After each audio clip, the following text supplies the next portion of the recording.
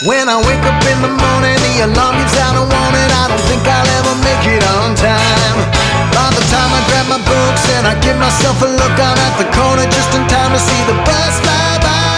It's alright, 'cause I'm saved by the bell.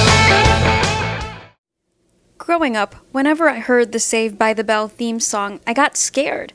Come on, waking up late, missing the bus, pop quiz, dog eating my homework. Okay, so like everyone else, I loved Zach and Kelly, but still, all these events scared me. It's back to school season for many of us, and all this nostalgia from the Tinseltown Singer's rendition of the Saved by the Bell theme song is prompting me to ask you these important questions. Are you nervous about school starting? Are you moving into dorms for the first time?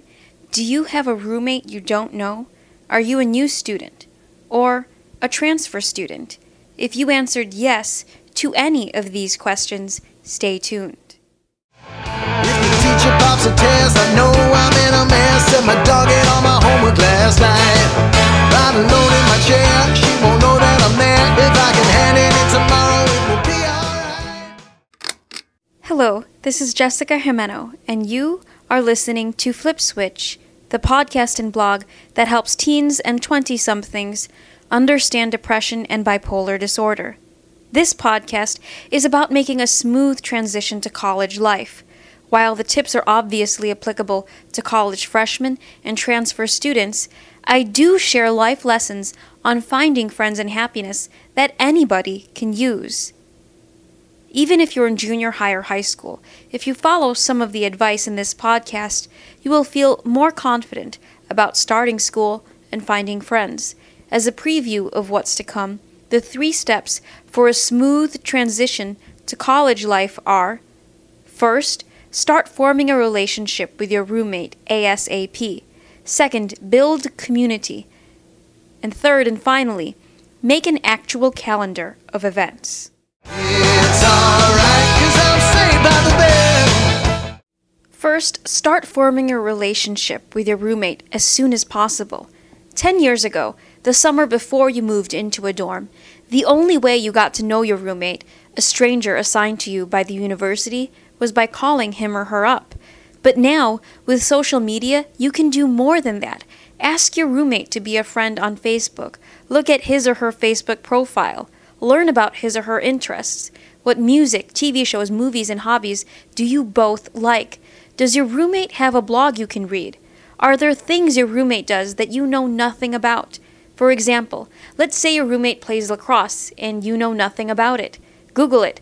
Watch some lacrosse videos on YouTube. Then, tell your roomie you'll watch your first lacrosse game when he or she plays.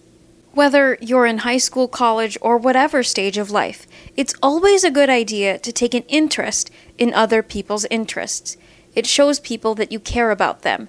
When you care about other people's interests while maintaining your own, you have more fun and make more friends. Whether or not you and your roommate end up becoming BFFs, best friends forever, you at least want to be friends, not strangers who share a room. When 2 people are different, this takes effort. Another big reason you should start contacting your roommate ASAP is so that you don't bring the same furniture. Coordinate what you bring. You don't need 2 microwaves or 2 refrigerators. This isn't Noah's Ark.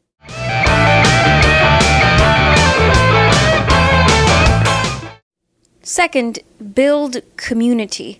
Notice I did not say stumble upon community or let community find you. I said build community. Community is a group of people you can have fun with, people you trust, people who make the depressive bouts and the crying spells easier. In a community, you find someone who's willing to listen to you when you're at your worst. While there are cases where 2 random people paired by the university as roommates end up becoming best friends and each other's best men at their weddings, that's the exception, not the rule. It's more common in TV land. Think How I Met Your Mother than it is in real life. If you want to be happy in life, you actually have to put effort into finding community. What is most important to you? Is it religious, cultural, or political values? In college, there are lots of religious and cultural organizations.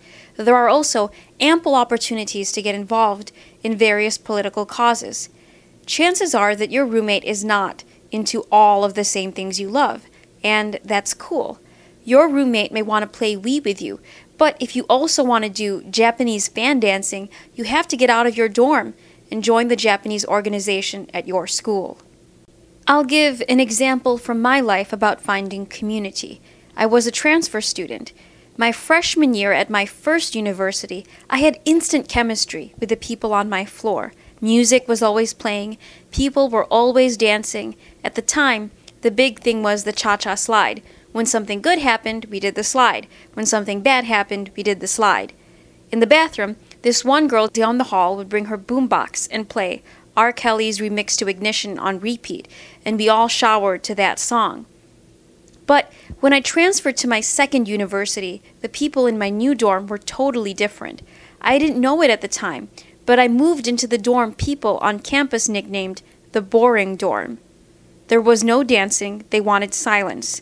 Since none of them were freshmen or transfers, they were not looking for friends. I had to look for community on my own. I looked up the university's list of extracurricular activities on their website. I joined one cultural group and the university's speech and debate team. From those organizations, I found some of my best friends that I still talk to every week.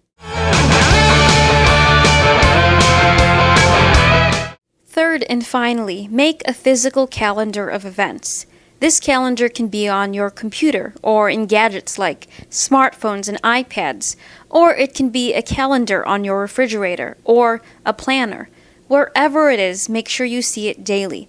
If you get your calendar skills down in junior high or high school, you're way ahead of the game. In college, you won't have parents reminding you to do things. You won't have your mom asking you if you started your 13-page paper due next week. You have to be responsible for yourself. Include more than deadlines for homework and tests on your calendar.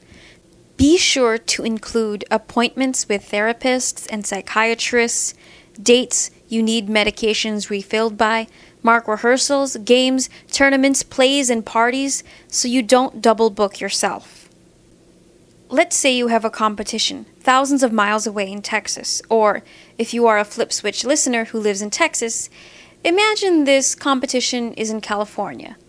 And the day you get back from this 4-day trip, you have a paper due in your political science class. If you see both events, the paper and competition on your calendar, you can do one of two things. First option, you can ask for an extension in advance on the paper. Or, second option, if you have a choice, say no to competing because you know you have a lot to do.